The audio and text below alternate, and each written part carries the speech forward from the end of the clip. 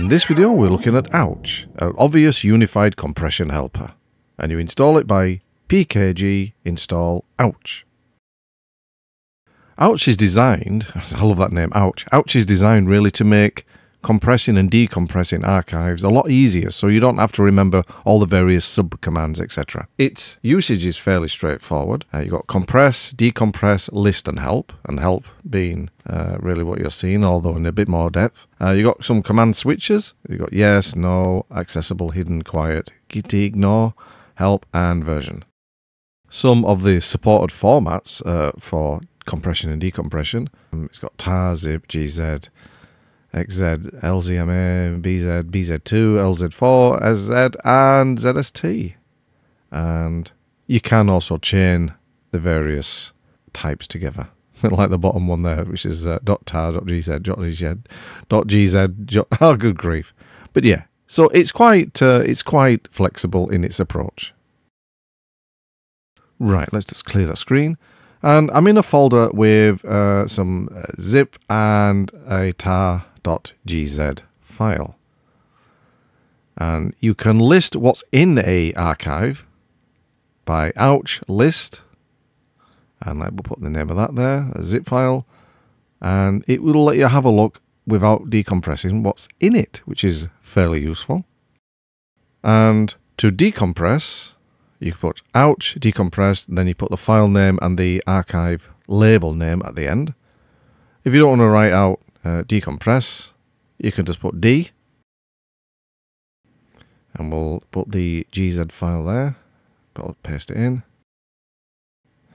But you don't have to do one at a time, you can do multiple files of different types. So we've decompressed both. I'll just clear the screen and we'll list it out, and there we are. You've got two compressed file types in their own little folders, which is pretty neat. So I'll just list out xraw and list out the Xerox drivers. And of course you've got sub folders. So yeah, it's very good. I like that. Really flexible. So what about compression? Let's clear the screen. Now I've replaced some files in this test folder, and if we list them out, we've got rid of the ones that were already there, and now we've got a doc, a PDF, and a PNG. So if you want to compress it, it's ouch compress, then you put your file or multiple files, your file name plus your archive label. So I'm just going to copy all the names of these and put them in. Different types again. And we're going to call it test.zip. And that's it. So we'll list it, and there's the new zip file. And if you want to check it, of course, for ouch list or ouch L, and then just type it in, and there they are. So to me, this is, I like this. I like this a lot, because sometimes, you know, you get different file formats, you think, crikey, I can't remember, you have to look it up. With this, it'll do it for you. So if you want to compress a doc file and a PDF, and we're going to call it test.tar this time, and there we go.